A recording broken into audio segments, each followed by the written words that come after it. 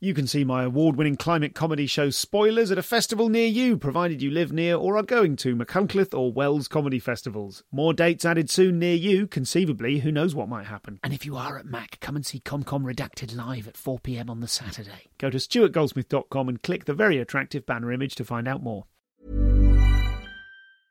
So, you've got an idea for a business.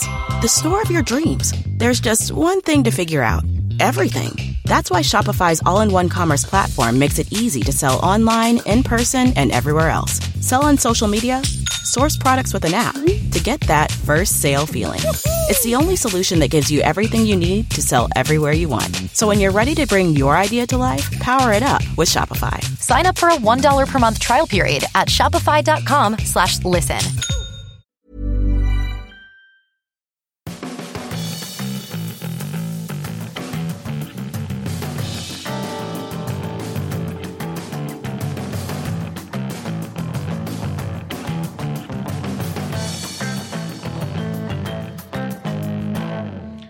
Hello and welcome to the show. I'm Stuart Goldsmith and this is the Comedian's Comedian podcast, bringing you a pre-pandemic special episode. I mean, it wasn't special. I mean, it was no more than usually special when I recorded it, but now it remains the last pre-pandemic bit of audio I have. So if you don't want to hear any more about the Panny D, as my wife has called it, and I've tried to popularise that, then feast your lug holes on this. Lug holes, to American listeners, is an old English word promoted by the Queen. Get stuck in. This is a wonderful episode recorded at the Cape Town Comedy Festival in South Africa with Alonzo Bodden, who is a force of nature. He's strikingly tall and muscular and has an innate authority. And you think, I bet he rides a motorbike. And he does. So he's one of those guys. I saw him hosting the show a couple of times, the late night, the dirty show. And the Danger Zone, it was called. And we talk a little bit about hosting and what that means to someone who's used to being an act and the way in which he does it. And I think the reason I mention that is to give you some sense of the just unshakable authority that Alonzo has over a room. He's been doing comedy for a good while and learning the whole time. And we'll talk about how he learned, with whom he learned, and some of the things he picked up along the way, as well as delving a little bit into his past. We're going to talk about why alternative comedy doesn't exist. He's going to talk about that. We're going to talk about his initial struggle to connect with black audiences, which I thought was absolutely fascinating. And we're going to talk about being 31 years sober from some extremely serious addictions. 30 minutes of extra content if you're in the Insiders Club, including the story of Alonzo's extraordinary missed break after he won season 3 of Last Comic Standing just as the show got cancelled, meaning the final was never aired. That is a trip up of Goldsmithian proportions. And we're also going to talk about how Terry Crews beat him to the punch in a big movie role. Also, how to go up next at a lineup show where you're following someone who is an absolute superstar. So all of that and more on the extra content from this episode at the Insiders Club. Go to comedianscomedian.com/insiders to find out about that. This is Alonzo Bodden. So here we are at the Cape Town Comedy Festival. How are you enjoying the Danger Zone, Alonzo Bodden? It's a surprise, and it's very cool because when they first asked, when I got the email saying you're hosting the Danger Zone, I thought they expected some kind of, hardcore, dirty sex show or whatever, but it's actually just a regular comedy show. I think they call it the Danger Zone because this is a somewhat conservative society. Yes. So it lets them know that in this show, like on your show, I don't know how much you guys are cursing, but in our show, you can curse, so you could talk about whatever. Uh-huh. But I'm enjoying the Danger Zone, living on the edge. How are you enjoying hosting? Hosting is something that I have fallen into.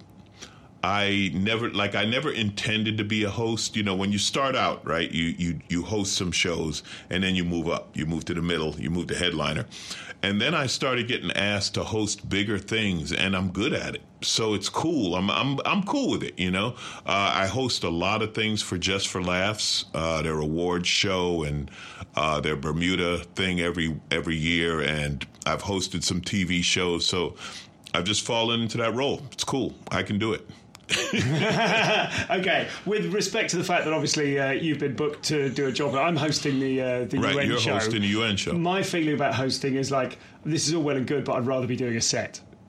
Yes, see now, I like I said, I've fallen into it and I'm used to doing it, so I can't even say I'd rather do a set. Like, I could do either one.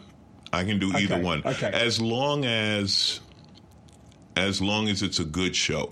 I don't like hosting the never-ending shows. Yeah, right. Because then you can't leave. You know, when there's like 9 people doing 5 minutes each and stuff like those are pain in the ass. But yeah, this one, it's not bad. And actually, I'm doing as much time as if I were doing a spot. So yeah.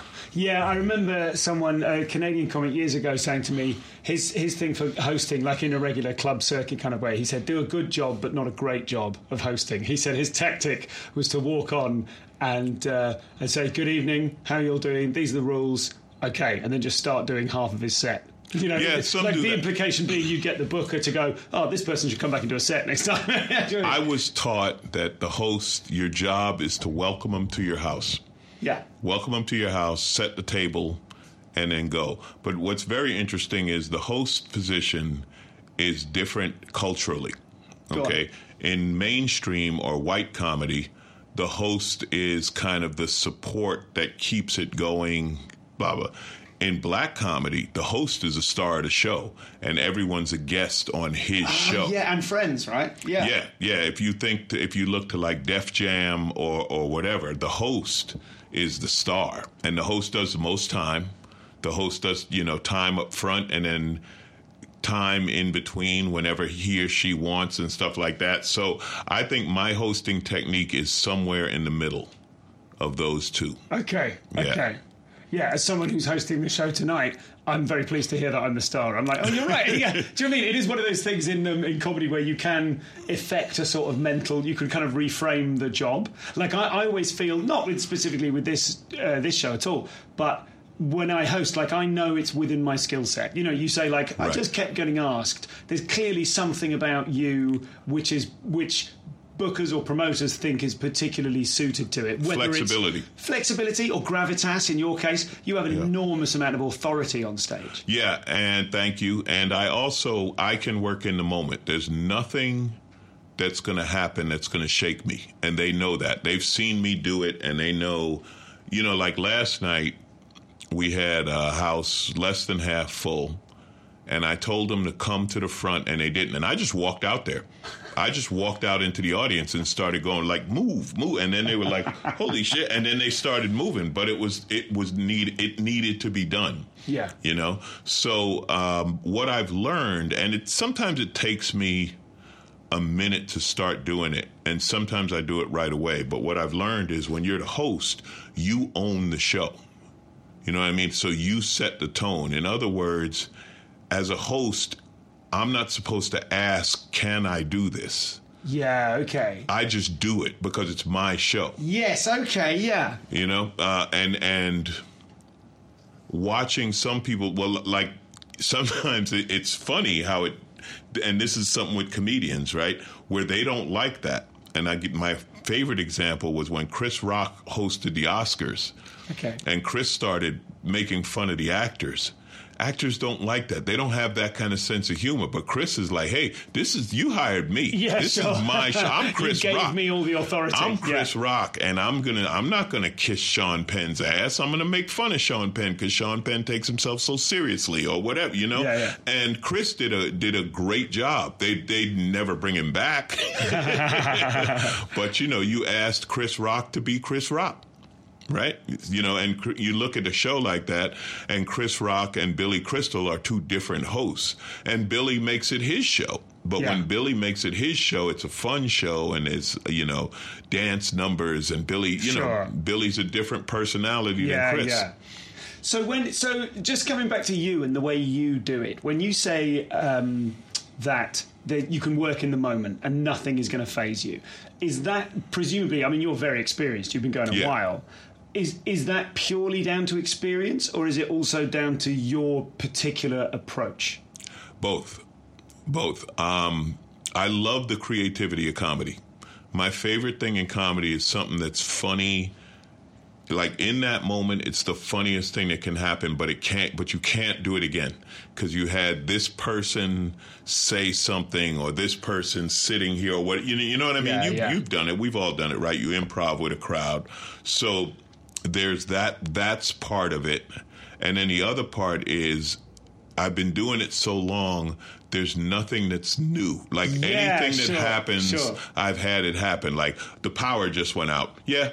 Done that, somebody fell down or whatever. I was doing a show, somebody had a grand mal seizure in the room, and they were like, okay, and the paramedics came and they took him away. Then they're like, okay, Alonzo, get back out there, so you got to follow that. I did a show once and I didn't even realize this had happened. They're just telling me to stretch.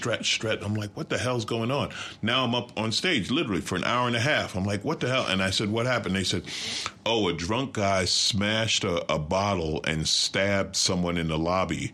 So we had to clean up the blood because we didn't want people walking out and seeing it. Oh, my God. Okay. So you just, and obviously those are extremes, but you with experience, you just learn to deal with anything and keep the show going. Keep them laughing or get them back. Get them back because sometimes something happens and it's, it just stops the show and then you got to get them back. When we met at the beginning of this week, I said, how's comedy treating you? And you gave me a really lovely answer. You said, I'm still finding things funny. Yeah. Do you know what I mean? And I think that's something that when you... How long have you been going? How long? 27 years. This is 27, yeah. Okay.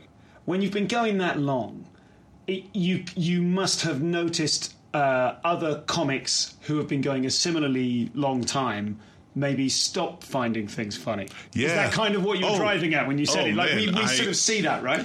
You see that. The worst thing that can happen, and I see this, and you've probably seen it too, is someone who's been headlining a long time and now it's not an act, it's a recital. And I always say, like, you could come in on the 37th minute on any night and they're telling the exact same joke, right? And it's funny. The set is polished and it's tight. And when I see people like that, I always wonder, like, man, how does a new joke crack the rotation? Like, you've been doing this, my favorite joke is still my newest one. And I have some comedy mentors and heroes in this biz, as we all do. And two of them in particular, Dom Herrera and George Wallace, two guys who I've been watching like from when I started, and learned so much from. They're still not bitter. Yeah. They're 40 years in. And these are two guys who, by any rights of comedy, should be, multimillionaires, superstars. You know what I mean? Like they're that good, and any comic knows it. But they're successful. Sure. Make no mistake, they've done well, but they're not bitter. George's best friend is Jerry Seinfeld, right? So your best friend is worth, I don't know, few $100 million because he got a sitcom and you didn't. But George ain't bitter, and I learned from that, man, because this game is not a meritocracy. So there's times when you get upset, you get mad, but it's still about the funny and the respect of your friends and just doing it. Doing something like this, it's just fun to do it. It's like we have a thing of if you can't be funny, be loud. Right? Yeah, we know those comics. And then the ones, they take on a persona and they're an actor playing a comic, and that kind of shit just doesn't work, like if you're a real comic, you got to be funny, we had like the alternative comedy movement, right? And there were some that, this is where I'll give you an example. This is why I call bullshit on the alternative comedy thing. Because the best so-called alternative comics, tell me how Patton Oswalt is not a comic. How is Patton? Patton's a comic. What do you mean alternative? Okay. Patton is telling you stuff. There's stories that he's telling jokes in his act. Okay. And so, you know what I mean? So what is this alternative thing? I'm blanking on another guy's name who was a really big name, and he wore glasses, and damn, I can't remember his name. But anyway, that kind of thing. Do you mean Mitch Hedberg? No? Mitch Hedberg was a thing unto himself. Okay, but you could sure. say Mitch Hedberg. Mitch Hedberg told jokes, though. Mitch Hedberg told brilliant, subtle one-liners. He was Yeah. the best at it since Stephen Wright, you know? So when they say these people are alternative, I'm like, well, why? Because I see. The point you're making is that there's no need for that name. they're comics. They're just comics. The alternative thing was a curtain a lot of unfunny people hid behind. Because they weren't funny, and then they try to say, well, I'm so hip that you... Okay, you know, that's interesting perspective. I'm so okay. hip that if you're not laughing, you're just not as hip as me. And it's like, you're full of shit. You're full of shit because that person's funny. They're getting laughs. And you know, the alternative people almost wanted to act like it wasn't cool for the audience to laugh. Okay. You know, okay. That's what I mean by bullshit. I call bullshit on that. Do you think that the people who were kind of excited by calling themselves alt comics, do you think for them it was an attempt to distance themselves from the kind of the kind of comedy you mentioned before? Yeah. Like if it's not funny, get louder. Like, do you mean it's almost like they're trying to separate themselves they wanted from... to separate themselves from traditional setup punch. Sure. Kind of comedy or storytelling. Now, the alternative part, and I talked to some comics in New York who were part of it in the beginning. They said, no, man, we called it alternative because we weren't working in comedy clubs. Yeah. They were like, we couldn't get up in comedy clubs, so we were going to, I don't know, bookstores or coffee shops or something. So it was so in other words, they were doing comedy and being funny, but they were doing it in a different space because they couldn't get on stage in the traditional spaces. And I respect the hell out of that. I did that in the beginning of my career. Am I an alt comic? Because in the beginning of my career, I used to get up in the back of bookstores because LA only has 3 major stages. You know, New York has 10 or more. LA, you got the Improv, the Comedy Store, and the Laugh Factory. When you're starting out, you ain't getting up in any of those. So you go into, you know, the coffee shop or this or that. And then Largo became its own thing, and I was part of a bar scene called Dublin's that became its own thing, and that's all cool. And I'm just using that as an example. But what I mean is, as a purist, you know, comedy, you got to write. And you go on stage with an idea and you make it funny and you get the crowd. And I'm not saying you got to pander to the crowd, right? You don't have to do dick jokes or some dumb thing to pander to them. To me, some of the greatest comics, people didn't laugh, but the comic knew what they were doing, and it took years for the crowd to catch up. You know, we were talking the other day. We were talking about Maria Bamford. Sure, yeah.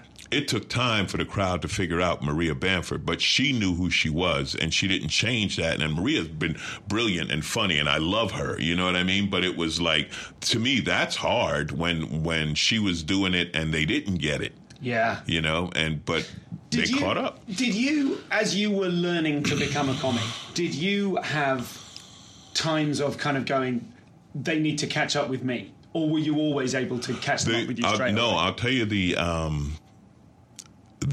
thing that was difficult for me. See, I started in '93. Def Jam was the biggest thing in comedy.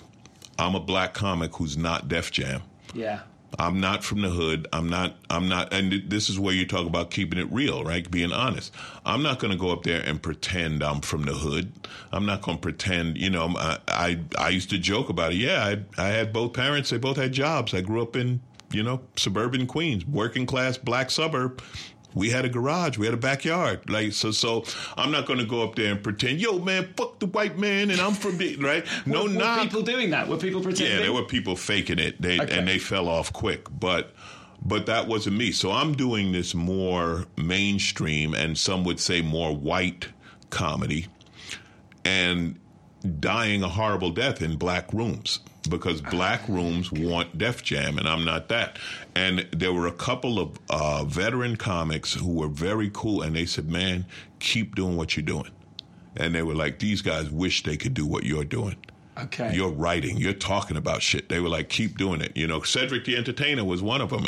And when you're a new comic, that helps a lot, because you're like, man, I'm dying in front of my own people. Mm-hmm. You know what I mean? And I'll tell you, it was funny when I really knew that I had it, right?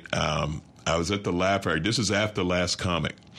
I'm at the Laugh Factory just hanging out in front of the club, and this brother walked by just in full thug gear, pants sagging, giant hoodie, shades, and he just looked at me. He said, "Yo, man, that white girl shit you did was fucking hilarious." And I was like, I'm in. I got him. If he's laughing at me, I got him. He remembered a bit I did about white women. And but you know what I mean? But that felt good. That really felt good. Because so in asking... Sorry, just to zoom in on why did that feel so good? Because... Just dig a bit further into that. Because now I've connected with this hardcore crowd that I didn't think, I don't know if I should say I didn't think I could get, that I didn't initially connect with. Yeah, okay. Like Dave Chappelle did a joke about it. Dave Chappelle had this joke about doing Def Jam, right? And he was like, "Man, the first time I did Def Jam, I was scared to death." And Dave's already a star, right? And he goes, and he said, "They didn't like me." And then I said, "I kicked the bitch in the pussy," and they loved it. And that's Dave, but I knew what he was saying because this was a crowd that it's like the first time I did the Apollo. Yeah. And when you go to the Apollo, you want to talk about scared. This is a place that has a history of booing you off stage, and and I go to the Apollo, we're downstairs, you don't know who's next. They come to the top of the stairs and they call your name and you go up there. This was a show called the Apollo Comedy Hour, and they would have a music act and then a comic, and then a music act and then a comic.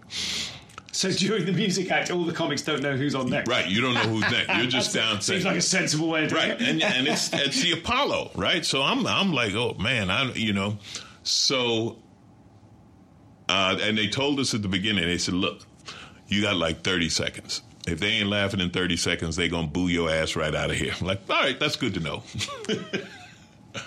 I go up there. And, I don't know about you, I remember certain jokes that really worked and just changed made the moment. Let's put it that way. I said, man, I grew up in New York. I live in L.A. If I was a rapper, I have to shoot myself. The crowd was like, ah! And I was like, yeah. And then I could exhale and just enjoy being at the Apollo. That's the only memory I have of my first time at the Apollo, because I was so nervous. I couldn't enjoy, like, this is the Apollo Theater. This is history. You know what I mean? Man, I was scared to death, but it worked. It worked. And with that line, for example, was that a line that you had sat down and written? Were you sitting down in a room and writing out jokes? Yeah. What did that look like? Yeah, I wrote that. That was I still write. I love to write. When ideas come in my head, I start writing them down. And now I work the idea more on stage than I did then, because then it was harder to get stage time. But that was my all or nothing joke. That was my opener. That's great. I mean, and like, you were scared, but you knew like that was a rocking opener that you were like, this is gonna work here. but it was true. You know what I mean? This is in like 94, 95 when there's the hip hop, the East West hip hop thing. That was it, and I lived it because I grew up in New York and lived in L.A. So it was like, this is, people laugh at the truth, man. For me, that's what I love in comedy, telling the truth. People laugh at that.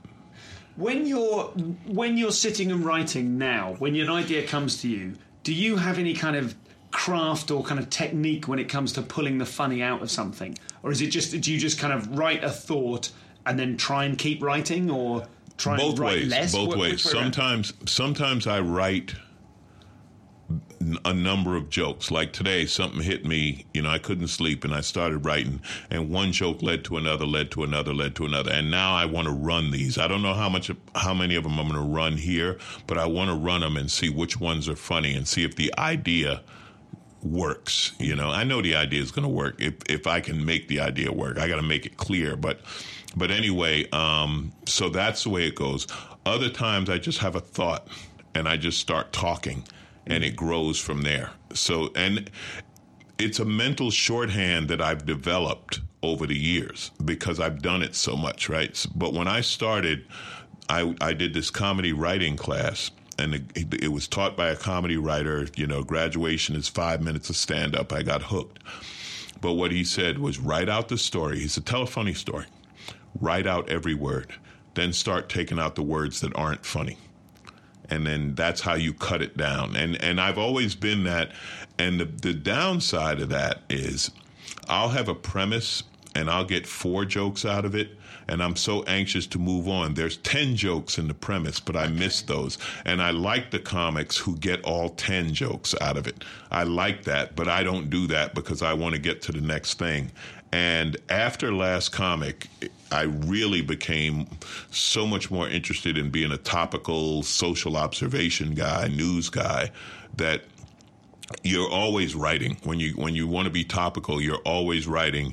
And good stuff disappears because you want to get something new. You know, I have bits that fans remind me of, and I'm like, oh yeah, that was funny, wasn't it? I got to do that again, and I'll bring it back because I've forgotten it. So I was looking at some of your stuff on YouTube, and you had some stuff about SARS, and I was like, that's the gift that keeps on giving. Yeah, well, COVID-19. People are asking me about. So I had this whole bit about how we're all gonna die every 2 years, and it was a whole thing about I'm not afraid of the bird flu because I vaccinated myself with the SARS when I was shooting up on anthrax. I was drinking Mad Cow, and I tied them one after another. And now people are like, well, you got to bring that back. Now you got to add the coronavirus. And I did, but you know what it is? My heart isn't into that joke anymore because I did that one. It was on my first Showtime special. So now I want to do something different with this one. But I'll still bring that up now and then. There's parts of that joke I'll still use. When you have it, like just talking about wringing those things out of the premise, when you find a good premise, someone, Tom Gleeson, an Australian actor on this show years and years ago, said he's getting better in his advancing years as a comic. The longer he's done it, he's getting better at knowing when he has lightning in a bottle. Like that's, recognizing, and I think what he meant was recognizing, this premise has got something. Knowing the proper starting point. You know what's funnier to me? When I'm completely wrong.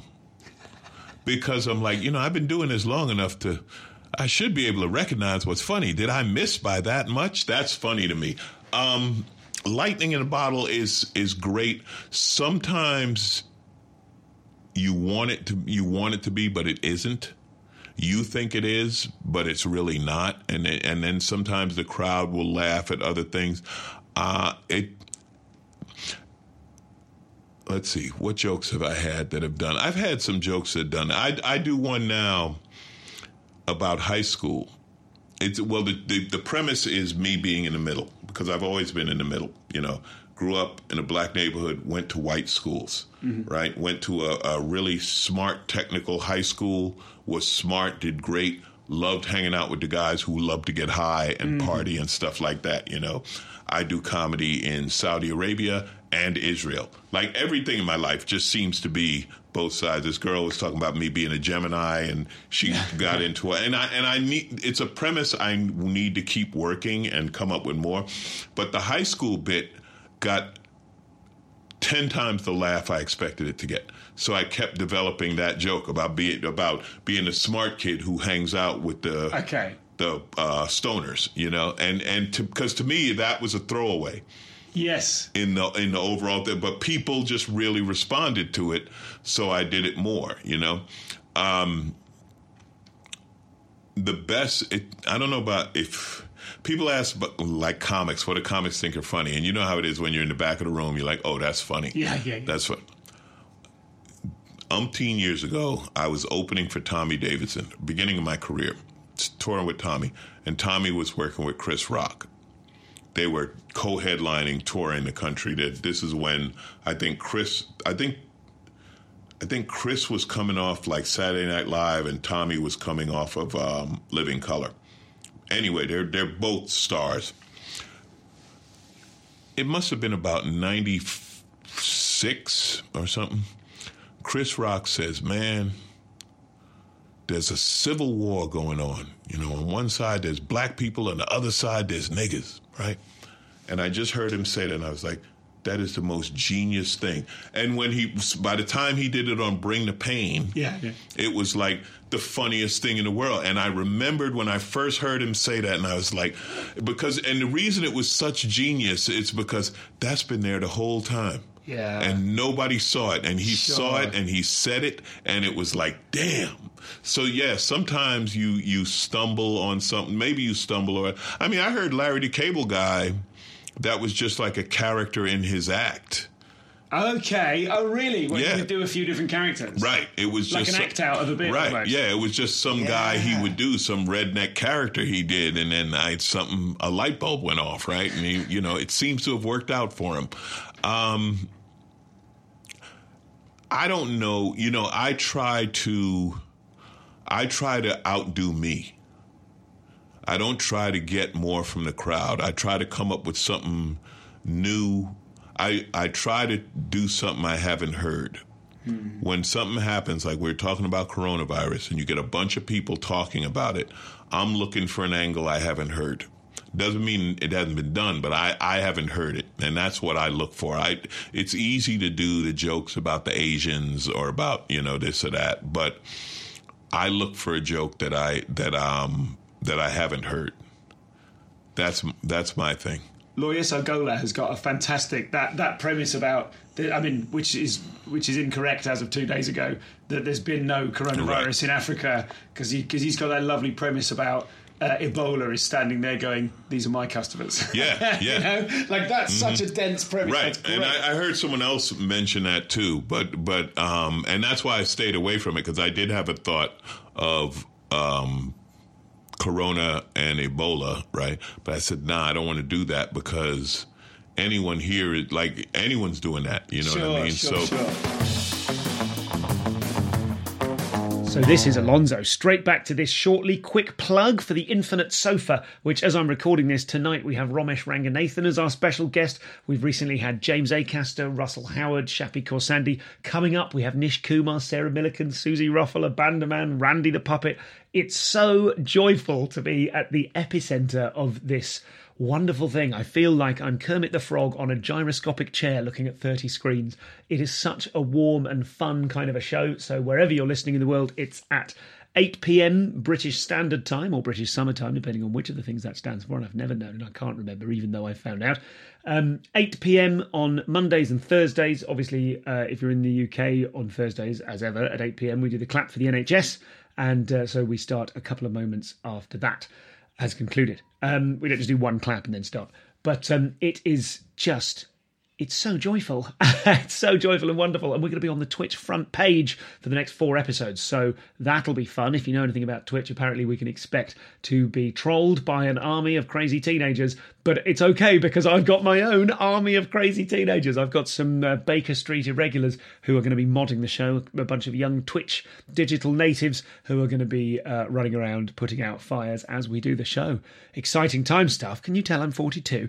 Anyway, so let's get back to Alonzo in just a sec. As I mentioned, if you're in the Insiders Club, which you can join at comedianscomedian.com/insiders, then you will get all sorts of extra content, loads of stuff. I mean, really fascinating story about Alonzo. Imagine that. Season 3 of a successful TV stand-up competition. You win, and then the show gets cancelled before they air the episode in which you win. Imagine that. There is not a comic amongst us who would not think, just my typical luck.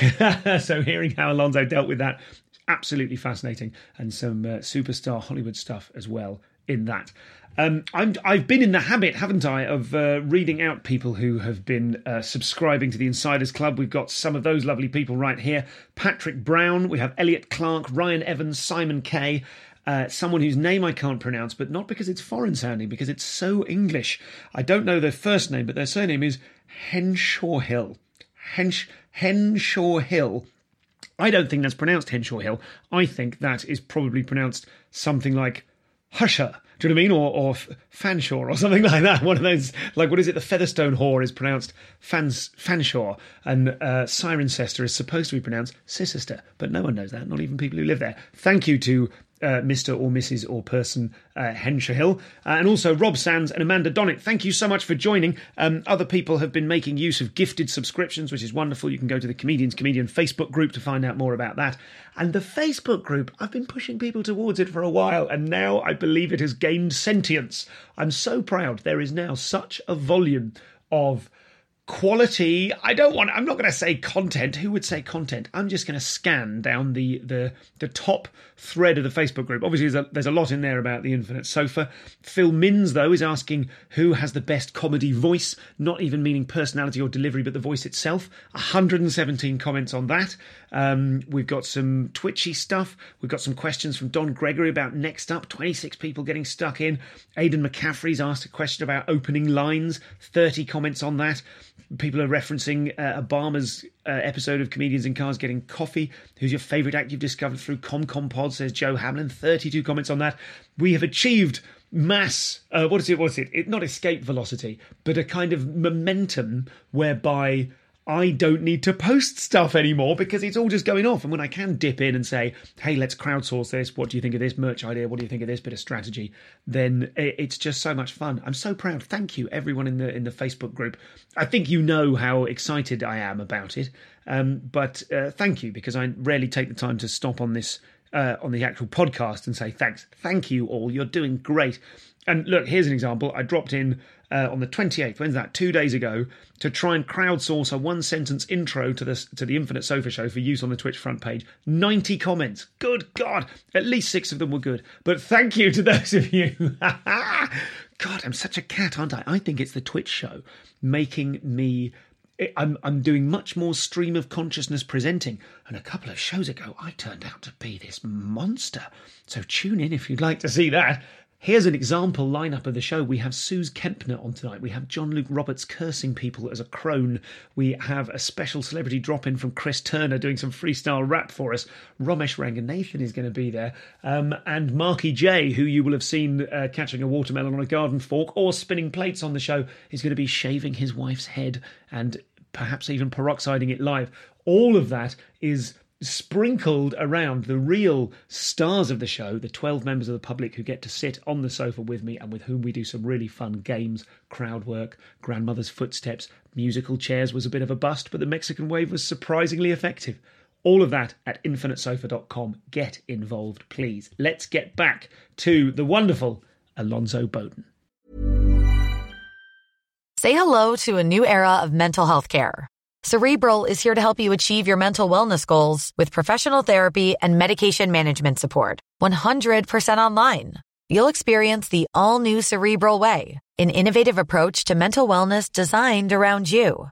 You'll get a personalized treatment plan from a therapist, prescriber, or both in a safe and judgment-free space.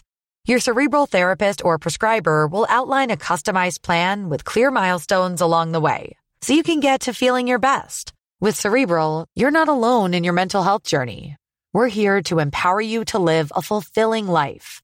So take that first step towards a brighter future and sign up today at Cerebral.com/podcast and use code ACAST to get 15% off your first month. Offer only valid on monthly plans. Other exclusions may apply. Offer ends July 31st, 2024. See site for details.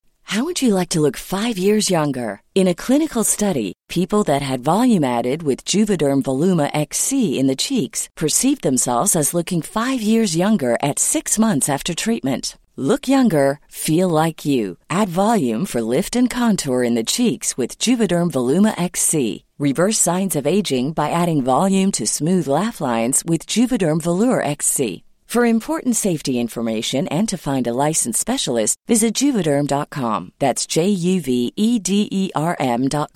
Not for people with severe allergic reactions, allergies to lidocaine, or the proteins used in Juvederm. Common side effects include injection site redness, swelling, pain, tenderness, firmness, lumps, bumps, bruising, discoloration, or itching. There's a risk of unintentional injection into a blood vessel, which can cause vision abnormalities, blindness, stroke, temporary scabs, or scarring. Talk to a licensed specialist to find out if it's right for you.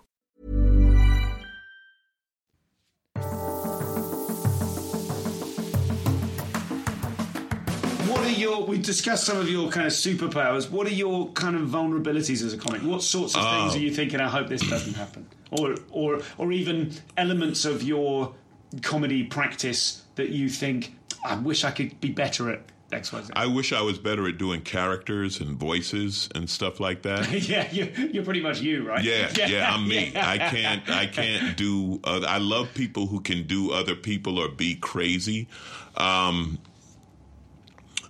I don't have that imagination, like Todd Glass. I think we were talking about Todd. Yes, yeah, we were, yeah. Gosh, it's Todd, a firework factory, right? Todd's whole thing is, did you ever? Yeah. Right? I'm not a did you ever guy. I don't have that imagination. And he'll come up with some crazy situation or premise, you know what I mean? Like, I have to take something real and make it funny. Yeah. So I admire people who can just pull funny out of thin air, just create two characters or create a situation, or, what would happen if a guy from the moon met a guy who was blah, blah, blah, and then, Alonzo, they're unable to improvise a second thing. Right, I can't even do a second thing. I had a guy from the moon, and he had to meet, and I was going to go with Australia for some reason, and that's too close to the moon. That's too close. So that is something, that is a talent I wish I had. I wish I was bilingual. Bilingual people, that is one of the most amazing things to me. People who are truly bilingual can think in both languages. Incredible. And they use the word that best describes that thought in whichever language. That's amazing to me. That's why, like, the whole anti-Latino thing in the United States, it's like, you understand, they can speak two languages. They're smarter than all of us. I wasn't aware there was an anti-Latino thing. Oh, it's huge. Oh, you it's mean like huge. Particularly at the moment? Or Yeah. The nationalism, racism, and all that shit, you know. And people who, that's something I wish I could do. You know, my dad was from Honduras. See, I am an immigrant, right? But I have the first, like, I could play the first generation immigrant role. Yeah. Okay. My dad was from Honduras. He came to the United States, became a citizen in 1939. But at that time, you assimilated into American culture. And my dad looked black. He was Spanish, but he looked black. So he automatically became part of black culture in the United States. Okay. So he came with his uncle and his brother, and they didn't speak Spanish. And you know what I mean? Like, we weren't raised speaking Spanish or anything. That's why it's funny to me when I hear comics do the immigrant thing. I'm like, I wonder if I should start doing immigrant material. I was just going to say, should I start playing the immigrant role? You know, a friend of mine, he said something to me one time that was hilarious. He said, black? That's all you got? I said, man, that shit ain't worked since the 70s. You ain't gay? You ain't got nothing? Just black? You know? So I probably could, and but that's not, you know what I mean? That when I talked about gimmicks, like, if tomorrow I started suddenly being an immigrant, people would be like, what the what kind of shit is it? Now, I would love to find a way to make fun of the fact that I could have been an immigrant, but I'm not. You know what I mean? Like, I missed it. Because that feels like a classy approach rather than a hacky, this is the ethnicity of my parents, right, so my childhood, A plus B. Right. But that would be my truth. My truth is that, damn, I missed it. I didn't know immigrant was going to be a thing. I could have rode that one, you know. That's my truth, and that's what that's what it comes back to, man. What's your truth? You know, that's my thing in comedy. What was your first routine where it was like explosively successful? The first bit where you went, this is the bit that punches my way out of anywhere. My first joke that I really loved was I had a joke that, and I don't know what how your ATM machines work, but I had this joke. I said, man, having a woman is just a friend, like having $19 in the bank and looking at your ATM card. Because at the time, $20 was the minimum, and that joke would always kill. That was my first closer. Yeah. Okay. Yeah. My when I became a company, my company's called Just a Friend. Because of that. Because my whole thing was, and this was true. I should make this a format of the show. What's your company called? Because I think there's always like some kind of joke. Yeah. I had a lot of women friends, and this comic told me, he said, man, that's never going to work. He said, people look at you, they're not going to believe you have women friends. They think you're banging chicks all the time. It worked because it was true. And I would talk about it, and women after the show would be like, man, you're really woman friendly. Like, and I'm like, yeah, I know, because I'm surrounded by women who are giving me no pussy at all. None. They're running pussy by me to give to other people. I do not understand. They feel way too safe around me, but that was my truth. And it worked. And I didn't, like, now I can look back and see, that's why it worked, because it was my truth. But So that was the first closer. And I have I'm lucky enough to know the joke and know the moment when my career started. I was in New Faces in Montreal. And when was that? And how long? 97, 4 years in. Okay, so you were legitimately a new face. I was people in. I mean, I'm not saying anyone's illegitimate. No, now you get 10 years. To new faces, it takes a while. Yeah. Right. So I'm 4 years in. I'm going, and I knew what it was, but I didn't know all. Like, I was lucky that I was still somewhat naive when I got New Faces, but it was still when they were making deals in Montreal and this and that. So I got New Faces, and I'm like, man, I got to get a deal. And it was funny because when I got the call, I'm dating this girl, and I was like, and she said, really? Not even going to take a day to enjoy that you got it. Already just putting the next pressure on yourself, because that was always my thing. I want to do the next thing, right? So I go to Montreal. New Faces is in this theater, audience downstairs, balcony, industry upstairs, right? I said, I don't like hockey. Said that in Montreal, Canada. Crowd, boo, boo. I said, shut up. I don't like hockey because the only thing black is the puck. Said, now, golf, on the other hand, right? Crowd laughing. My manager, at the end of my set, literally running down the stairs, he says, you are about to make a ton of fucking money. And the key word is ton of fucking. He said, when you told the audience at New Faces in Montreal to shut up, every industry person looked down and said, who is that? Yeah. Because I didn't know I wasn't supposed to tell them to shut up. I'm a comic. That's my instinct, right? You boo me, shut up. You know what I mean? So I was fortunate that I was naive enough to just do comedy and not try to play New Faces, not try to play the game. To play the occasion. I was a comic. All I knew was and the reason I said that was the moment I became a comic, because like Dom was the host and Dom was like, damn, I thought you were just the doorman. And Chris Titus was like, hey, man, come here. We got to, the comics started talking to me, right? Yeah. Because now I'm a comic. And it was, man, it changed. And the money was, I got a deal. The money was great because I quit the day job. See, and then, I've been making a living doing comedy ever since. I knock wood. I still haven't had to get another day job. So, were you, when you said just that doorman thing, were you a doorman in order to get stage time at the Laugh Factory? Yeah. Jamie Masada owns a Laugh Factory. Open mic, you get 3 minutes, and Jamie would review your 3 minutes. So I do my 3 minutes. He said, listen, I need a doorman. You do the door. I'll give you spots when people don't show up. And I said, okay, Jamie, but understand, I'm not beating anybody up. Mm-hmm. Like, if I can't fool them with just being big, you better call the cops, because I ain't getting physical. And he was like, yeah, don't worry about it. And there was never really that, But yeah, that's why I did it, man. So, and I would be hoping comics wouldn't show up, hoping somebody would be late, so I could get my 5 minutes on stage. But the education was every night. I'm watching Dom Herrera. I'm watching Damon Wayans. I'm watching Chris Rock. I'm watching George Wallace. I'm watching all of these comics coming through. Drew Carey, who, just coming through doing their thing at the Laugh Factory. George Lopez, and I'm watching every one of them. So I'm learning. I'm in college, man. That's one of the routes into comedy, isn't it? I was amazed when I did the LA Comedy Store. Like, I did a tiny set there because I was in town and I wanted to go along and do it.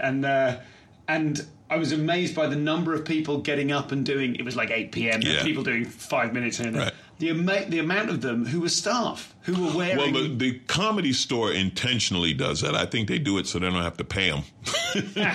Well, I don't think many people were getting paid that night. Yeah, but I mean, during the day, I don't even know if they're paying them. But the store notoriously is all staffed by comics. The Laugh Factory really isn't. Okay. They have some, but the store, it's all staffed by people who want to be comics. So do you meet other big comics and go, like, you're a bouncer? Do you know what I mean? Did anyone go that way? No. The joke is, and my brother loves this, is that's what I play in movies. I always play bouncer, security guard in movies, always. When there's no possibility of a real fight. Right, yeah. So that's become the running joke. I've protected the biggest. I was Secret Service for Leslie Nielsen. I was security for Steve Martin. I was security for Queen Latifah. I was a doorman at a club for Ken Jeong. I protected them all. What has been the hardest bit of material to drop? Like, as you to rotate out of your set? That's a great question. I really have to think about that. What's the hardest bit that I had to drop? The Obama era was good, and I had to let that go, because it was over. Obama was really tough in comedy because he was so classy and funny. So it was really hard to find something funny about him or his presidency. The inverse problem of Trump. Exactly. Like, it's all there on a plate, so what can you do? Trump is boring. Yeah. It's boring. But let's see. That's a great question. What is I got to think about that. I don't know. Off the top of my head, I mean, I would literally have to look at notebooks and say, oh, yeah, that was good. I can't do that anymore. But I don't know.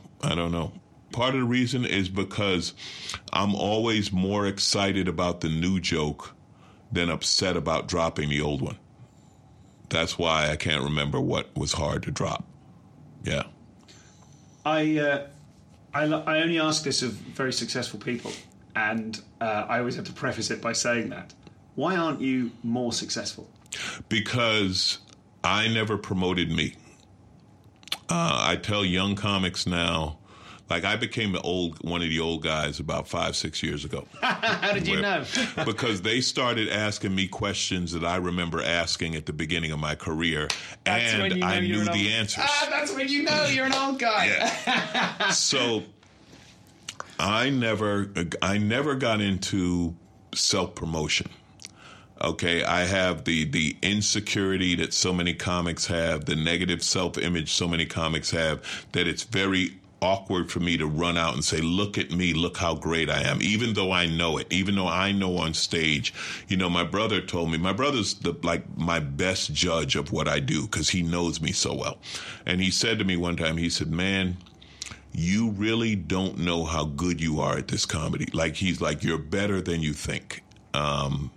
But I don't talk about it, I didn't go after the shows and hand out business cards. I didn't, learn social media and all these self-promotion techniques. I never learned that. So I didn't promote myself. I thought that you just be funny and people would hear about you, you get on TV and this and that. Now, part of that is I came along at the end of that era. That was the 80s. All the big names in the 80s got on TV, became big. So I saw that, and I thought that's how you do it. And a few years ago, maybe 3 years ago, I heard a guy say something. When you hear something and you heard it before, but now you hear it, right? This guy said, nobody's responsible for making you famous. And I was like, damn. I wish I'd heard that 10 years earlier, because I thought my manager would do it. I thought this publicist would do it or whatever. None of them did it. They don't do it. That's not their job. They're waiting for you to get famous so they can cash in on it. I've watched people. I watched Joe Coy. I remember when Joe Coy used to be outside the Laugh Factory every night just handing out business cards. I'm Joe Coy. Come see me. Come see me again. Come see me. Come see me. I'm Joe Coy. I'm Joe Coy. It worked.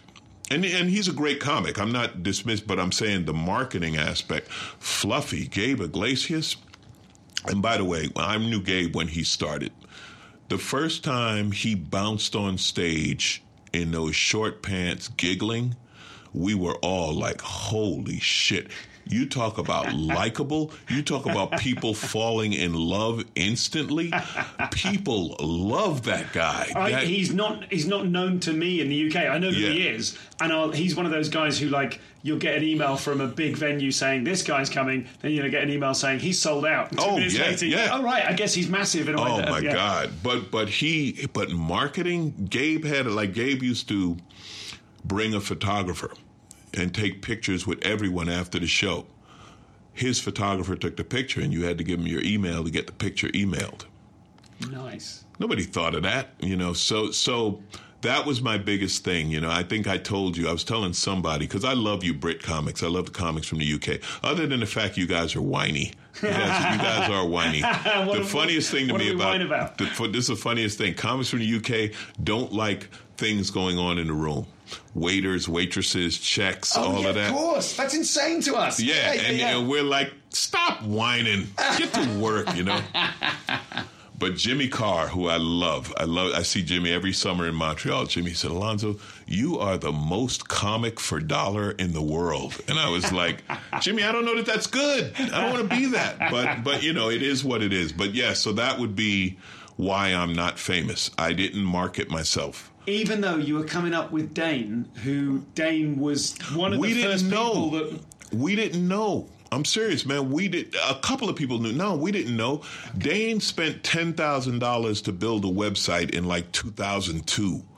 And I said, yeah, that's when we thought the internet was strictly for porn. We thought it was invented to download porn.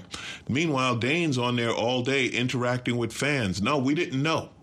He struck a vein. Now, part of that was because he was a big-time college comic at the time, and college kids were the first adopters and the first ones to get social media. Sure. So he was exposed to it, and he was like, oh, this is how they communicate. I'm going to get into this circle, you know. So I just this year, a couple of months ago, I finally found a real social media person who's helping me, and I'm watching my numbers grow right away. You know how you always get people, I do social media, they're full of shit. Yeah. This one, she was like, send me everything you've got. I sent her like memory sticks and clips and this and that. She started editing, putting together stuff. Now she releases it regularly on Instagram and YouTube, and she's following it, and she's posting. She's like, give me all your pictures. I'm going to put up throwback pictures, and she's doing it, and she's doing a great job. And I've watched my followers go up, and, you know, she's like, you will hit bonuses, and that's how you'll pay for me. But I don't know how your pay structure works in the UK, but like when you do a club, it's like once you sell this amount, you get a bonus, and then you sell this amount, you get a bonus. Okay. So the idea is to hit your bonuses, and she's like, you'll pay for me because you're going to hit your bonuses. Right. So I'm really happy to have that. You know, and this is my push. And it's also like, what else am I going to do? You know, what else am I going to do? I mean, I could get mad about not being famous. Listen, I've been on shows, I joke, where, you know, I'm the only one here, not a millionaire. Only one. And they're like, Alonzo, you're closing. And I'm proud of that. And I have some, you know, again, this the way this thing works, I always say we're in the lottery business, man. You never know. You just keep working, and I have a good life. Don't get me wrong. It's not like I'm struggling. You know, I'm a gearhead. I love cars and motorcycles. I'm able to buy them. I call it my Jay Leno starter set. You know, I got a few bikes in a car, and I get to play. But I actually get to play with Jay Leno. You know, that's the cool part. Like Jay invites me on his show, and we play with his motorcycles and stuff. So, yeah, man, I love what I do. I make a living doing something I love. And when they talk about that, and it sounds corny, but it really is true. You know, when people talk about how much I travel, I tell them, yeah, but that's because that's what I have to do to get on stage. So the work for me is get up, go to the airport, blah, blah, blah, put up with the security and the bullshit and this and that. And now I'm going to get coronavirus and die, which, you know, is okay, as long as I get a bit out of it. This episode released in memoriam. Yeah, exactly. But you know, ultimately, when you get on stage and you just love doing it, that night you were, you know, that was a rocking night. That was a rocking night. That was a rocking night. That was the best crowd we've had all week, and that's when nobody's thinking, how much am I getting paid? Sure. Yeah. You know, it's my manager's job, and I will bitch to my manager. How the hell is so-and-so getting this much money, and I'm not getting it? Blah. That's his job. Mm-hmm. And I let him do his job. I bitch to him and let him do his job. My job is to go on stage and kill. Finally, then, I always like to broadside comics by just asking out of nowhere, yeah. Are you happy? On stage... It's on stage and on a motorcycle are the two times I can't be touched. I'm in my world and I'm happy. I go to therapy. I work on learning to let myself be happy. I catch myself at times. I overthink everything. Anyone you talk to who knows me will tell you that I overthink everything. And that gets in the way of happiness. There were times when I'm like, I'm not even sure, am I supposed to be happy? Why? So, yeah, at times I'm happy when I stay out of my own way and when I remember what's important, when I'm in a place of gratitude, listen, man, I'm 31 years sober. I'm a crackhead alcoholic from the 80s. So when I look at it, if I look at it in that perspective, I won. How did you? Well, you went to aviation school, is that right? Mm-hmm. Yeah. Was that before or after the crack? Before. That's what I was doing. That was the career I had when I fell into the drug thing. It was the 80s. The 80s. We were all fucking doing cocaine, and it just got out of hand. Jesus. And I found recovery. I was lucky enough to find recovery, and I got sober, and I've been sober since. And I don't miss it. It doesn't bother me, you know what I mean? But I do, I remember that, you know what I mean? And it's like, man, I'm in South Africa telling jokes. Yeah. And presumably that all predates your drug and alcohol problems predate the discovery of comedy. Yeah. Which I think is the much better way round to do it than if you're a comic and you get into partying whilst you're a comic. I know other comics like that who've been through addiction issues, dependency issues, and then discovered comedy, because comedy will let you be addicted to it. It won't kill you. You can, or you can kill yourself as a comic. How many famous comics did drugs and alcohol kill? Sure. Because we don't have to take a drug test before you go on stage. Yeah. You don't have to take a drug test before you make a movie. It's the great enabler, isn't it? Yeah, absolutely. And if the machine doesn't care, I talked to David Spade after Chris Farley died. I happened to work with David a few weeks after, and I was like, man, I'm sorry about your friend. I know you got it. And he said, man, they wouldn't let him stop. He said, man, he was making so much money off these movies. They just kept, let's do the next movie. Let's do it. And he said, they wouldn't let him stop. They wouldn't let him go to rehab. They wouldn't let him change because he's a machine, and the machine will do that. So, it's, Hollywood is great. Hollywood is fantastic as long as you remember it's not real. But the moment you start believing it's real, it will destroy. It won't necessarily destroy, but it can destroy you. You got to remember that it's not real. It's a lot of fun. It's glamorous, and it's pretty girls and fancy cars and free food. A lot of free food, which is very good. I like the free food, but you have to remember it's not real. And what flavor of therapy are we talking about that you're into now? Just, I talked to a therapist about that, I guess about counseling or kind of psychotherapy, or psychotherapy, opening up emotionally. Yeah. Looking for that, that part that's blocked off. They say every comic is trying to be loved, right? And I don't know if that's true, but there's something wrong. But a big part of it was, I said, listen, and I told her, I joke about this, but I said, hey, this came up with Robin Williams when Robin Williams died. All these comics talking about depression. I said, bullshit. I call bullshit on, because no real comic, if you said you're no longer depressed, but you're not funny, no real comic would make that trade. Wouldn't even risk it. Seriously. Oh God, that's awful. I don't know. Do I agree with that?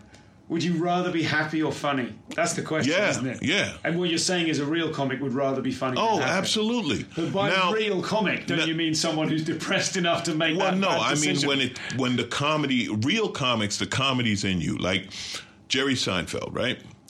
Goes TV, makes hundreds of $1 million free, do anything he wants. What does he want to do? Stand-up comic. Stand-up. Yeah. Chris Rock. What does Chris Rock want to do? Stand-up. Doesn't have to. That's a real comic. A real comic has to do comedy. You have to get on stage. It's like I have to do this shit. That's a real comic. And you can combat your depression.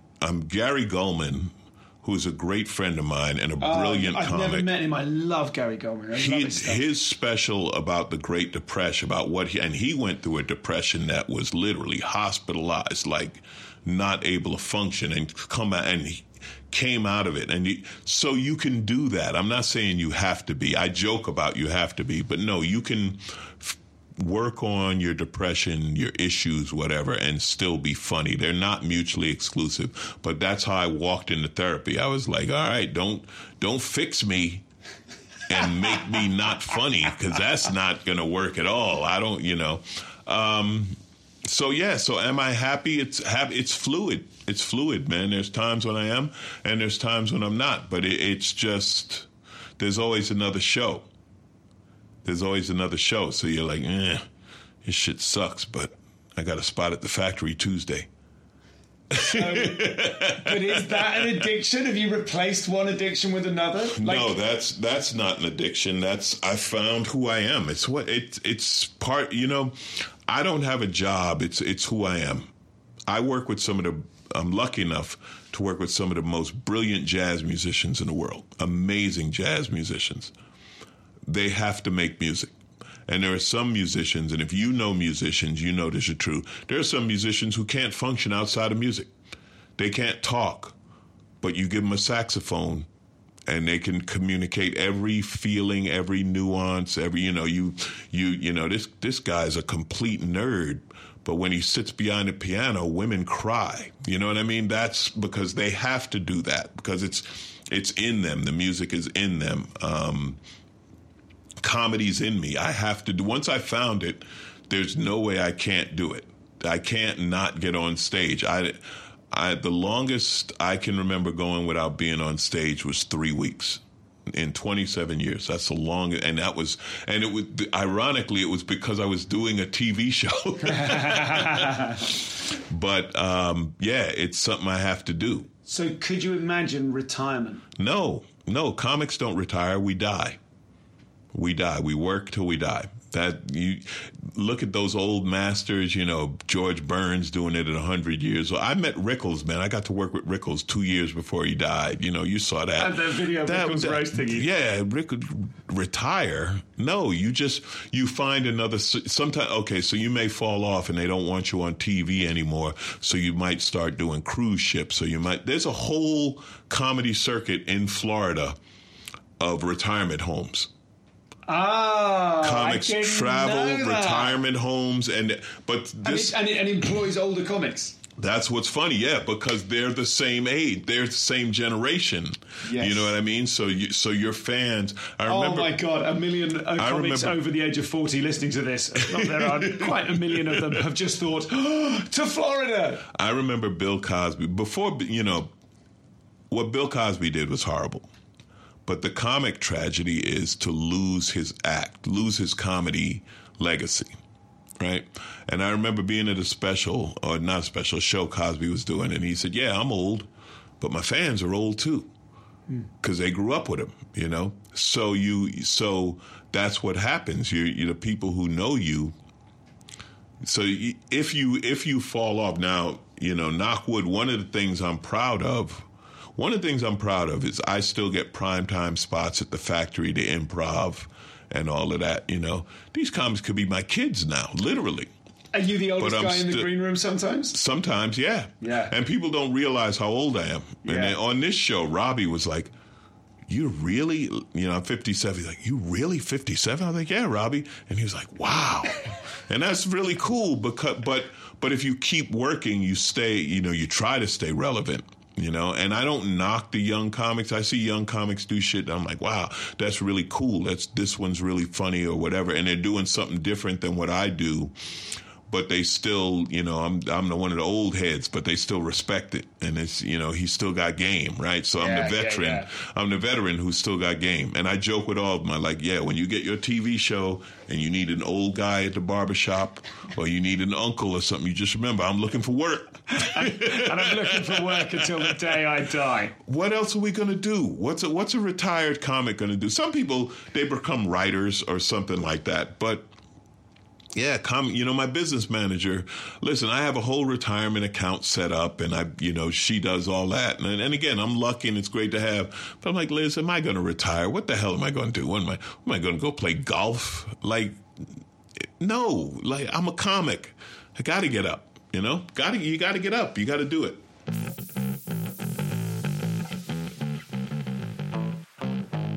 So that was Alonzo. Thank you so much to him for coming on the show. What a fascinating conversation. And it's just, one of the things I love about this podcast is the sort of breadth of guests from I can't remember who last week was. I'm so sorry. Steve McNeil, from Steve McNeil to Alonzo Bodden. Come on, there we go. That's a lovely variety. We've got Helen Zaltzman next week. Oh, no, hey, listen, I should have led with this. I've buried the lead. I am now recording live podcasts at 1 p.m. on a Tuesday on the Twitch channel, twitch.tv/Stu Goldsmith. I'll put a link to it on the homepage at comedianscomedian.com. Don't be scared of Twitch. Everyone thinks, it's just for gamers, in the same way that 6 months ago everyone went, TikTok's for 12-year-old girls. Look, don't fear new technology. I was sent a brilliant email by someone. I'm not referring to it specifically, but it made an excellent point, which has been floating around my head for a little while, which is that an older listener said, I don't know about this, I don't know about that, you've got to make it clearer. Basically, the point was, I think his opening remark was, your wife is right, you sounded manic on that last mini episode. I take that point, but I am also legitimately excited. So his wider point was that I need to be careful not to leave you behind, because I'm in this whirlwind. I've slid into a post-amble here. We'll keep going and then wrap up in a minute. I've slid into this kind of whirlwind of online stuff, and I don't notice anymore that I'm going, join the Slack workspace and see me on Twitch and all the rest of it. I don't want to lose any of you or leave you behind, because all of this stuff is simple once you know how, but I do recognise that. Even I know nothing about TikTok. I downloaded the app because of some fantastically excited and enthusiastic South African comic lady who I met at the Cape Town Comedy Festival, who just went on. We thought she was stealth marketing Twitch. There's a bunch of comics backstage, and she just TikTok. She hammered how good TikTok was for like half an hour until we were like, all right, I'll download the app. Shut up. I don't remember your name, fabulous comedian lady, but you were funny and wonderful. So I was scared of TikTok. I've downloaded the app. I've done nothing with it. I appreciate that new tech is scary. However, what I will do is I will set up at comedianscomedian.com a bit of a bullet point list of all the things I'm doing and what they mean in as simple a term as possible. My friend Carl, friend and mentor Carl, is he's forever saying, he works with websites, and one of the things, he's not forever saying this, he said it once, and I think it every time I think of him, is that you need to design a website as if Homer Simpson is operating it. That is not to suggest that any one person, far less someone who emailed me, is anything like the intellectual capacity of Homer Simpson. What I mean is that because thousands of people go to the website, someone's going to trip up unless you make it completely simple and clear. So I'm going to try and do that. Apologies if anyone feels a bit left behind in the last couple of weeks' worth of me going giddy and, yes, I confess, a bit manic. So that's all of that. Thank you to Alonzo. Thank you so much to Jake Crossland for logging the episode. The music was by Rob Smoughton. Pete Dobbing is your podcast consultant.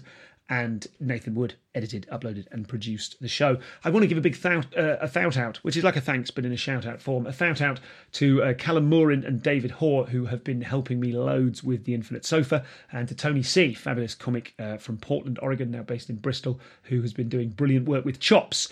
If you haven't been to Chops Comedy, go to chopscomedy.com and you will see me hosting some new material. The other night we had Sarah Keyworth, we had Matt Reese, we had Nathan Caton, we had Come On Goldsmith. Who else was on the show? Everyone was brilliant. Andrew O'Neill and Olga Koch. Every single person destroyed, and we all had a wonderful time. And it's great. Don't panic. Comedy hasn't gone anywhere. It's gone online is where it's gone. And who knows if everyone that goes online will come back when live comes back, because live will come back in some form or other. Come to Chops Comedy, 8 p.m. on a Tuesday, chopscomedy.com. Check that out. And finally, amongst all the other stuff, The working lunches have been great. I don't know if I have the time to do any more of them, but if you are interested in a professional development chat with me, a one-to-one coaching session about your comedy career, they are sort of like micro com mentoring things, right? It's about helping you get out of your own way. I've got some wonderful testimonials from people. Jasky Singh in Perth says that Stu has made me think about writing comedy in a way I wouldn't have considered otherwise. His mentorship has allowed me to access the deep, vulnerable and humorous truths that are actually more impactful than the surface stuff I was doing otherwise. That is such a good... Thank you, Jasky. I think that's a really good description of what it is I'm trying to do, which isn't joke writing or directing. It's more just sort of helping you dig a bit deeper and be the best you can be. Or at least the truest you can be, which is often the funniest you can be. So something like that. If that appeals, get in touch, comedianscomedian.com/lunch. That's all the things. I feel like I've solidified the stuff. There's a virtual Mac. I'm doing virtual Mac. I'm doing a sort of wandering around from venue to venue virtual experience, which will be wonderful. It has to be password protected, so I can't tell you how to get into it now. But if you are in the ComCom Facebook group on Saturday the 2nd of May. That's this coming Saturday in just a few days. If you're listening to this immediately, congratulations to you. Here is your reward. Get in the ComCom Facebook group. I will probably put the password in there last minute so that it doesn't get swamped. The password is going to go to the Machynlleth Comedy Festival mailing list so that everyone on that mailing list can come in and join this massive... it's like an enormous Zoom room in which you can walk towards and away from people, and their audio and video decreases or increases respectively, but possibly the other way around, such that you can be in a Zoom conversation but wander off and have a chat with people. There's going to be some surprises in that room as well. So get on the ComCom Facebook group for that, and that is that for now. There's going to be a special Infinite Sofa Mac with Josie Long, Johnny and the Baptists, and a brief simulcast appearance from Mark Watson during one of his 24-hour marathons, and the brilliant Rob Kemp, and also someone accompanying Rob Kemp, who may or may not be Rob Kemp. InfiniteSofa.com has got all you need. Thanks so much for listening. There's no time for a post-amble, and anyway, that was quite ambly. But, as a final note, thank you everyone that responded to my kind of my plaintive cry last week. Shall I keep going? I am keeping going. So next episode is Helen Zaltzman, because earlier this week on Tuesday at 1 p.m. on twitch.tv/Stu Goldsmith, I did a live record with Helen Zaltzman. So you can watch it live there on the Twitch channel, or you can wait. We're going a week. We're a week ahead of ourselves now, thanks to this episode. So next week, Helen Zaltzman, but also next week on Tuesday, 1 p.m, I'm interviewing Brett Goldstein. It's kind of a non-com pod, a non-commissioned podcast, which isn't quite a ComCom pod, but is a sort of a friendly, investigative, fun chat for which I need to do no research and no guest will cry. That's the plan. So join me at 1 p.m, and that's what I'm doing on Tuesdays. That might move to Wednesdays just to thin the week out a bit, but that's the plan. So now the podcast is going to be streamed live on Twitch and then chopped up into the main episode and the extras. So next week's episode here on the podcast in your usual feed, Helen Zaltzman, one of my podcast mentors, a good friend, the co-creator of the brilliant Answer Me This, and the current creator and host of The Allusionist, which is a fabulous, very funny podcast about language on the Radiotopia network. She won I can't remember what it was called, we talk about it, but she won the sort of internal podcasting awards, the British Podcast Award, for basically being the podcast godmother. She's so kind and giving of her time, and so intelligent, and she has a real piercing intelligence, and she's just light years ahead of everyone else. So listen to that next week. Goodbye. This is my new outro. Goodbye.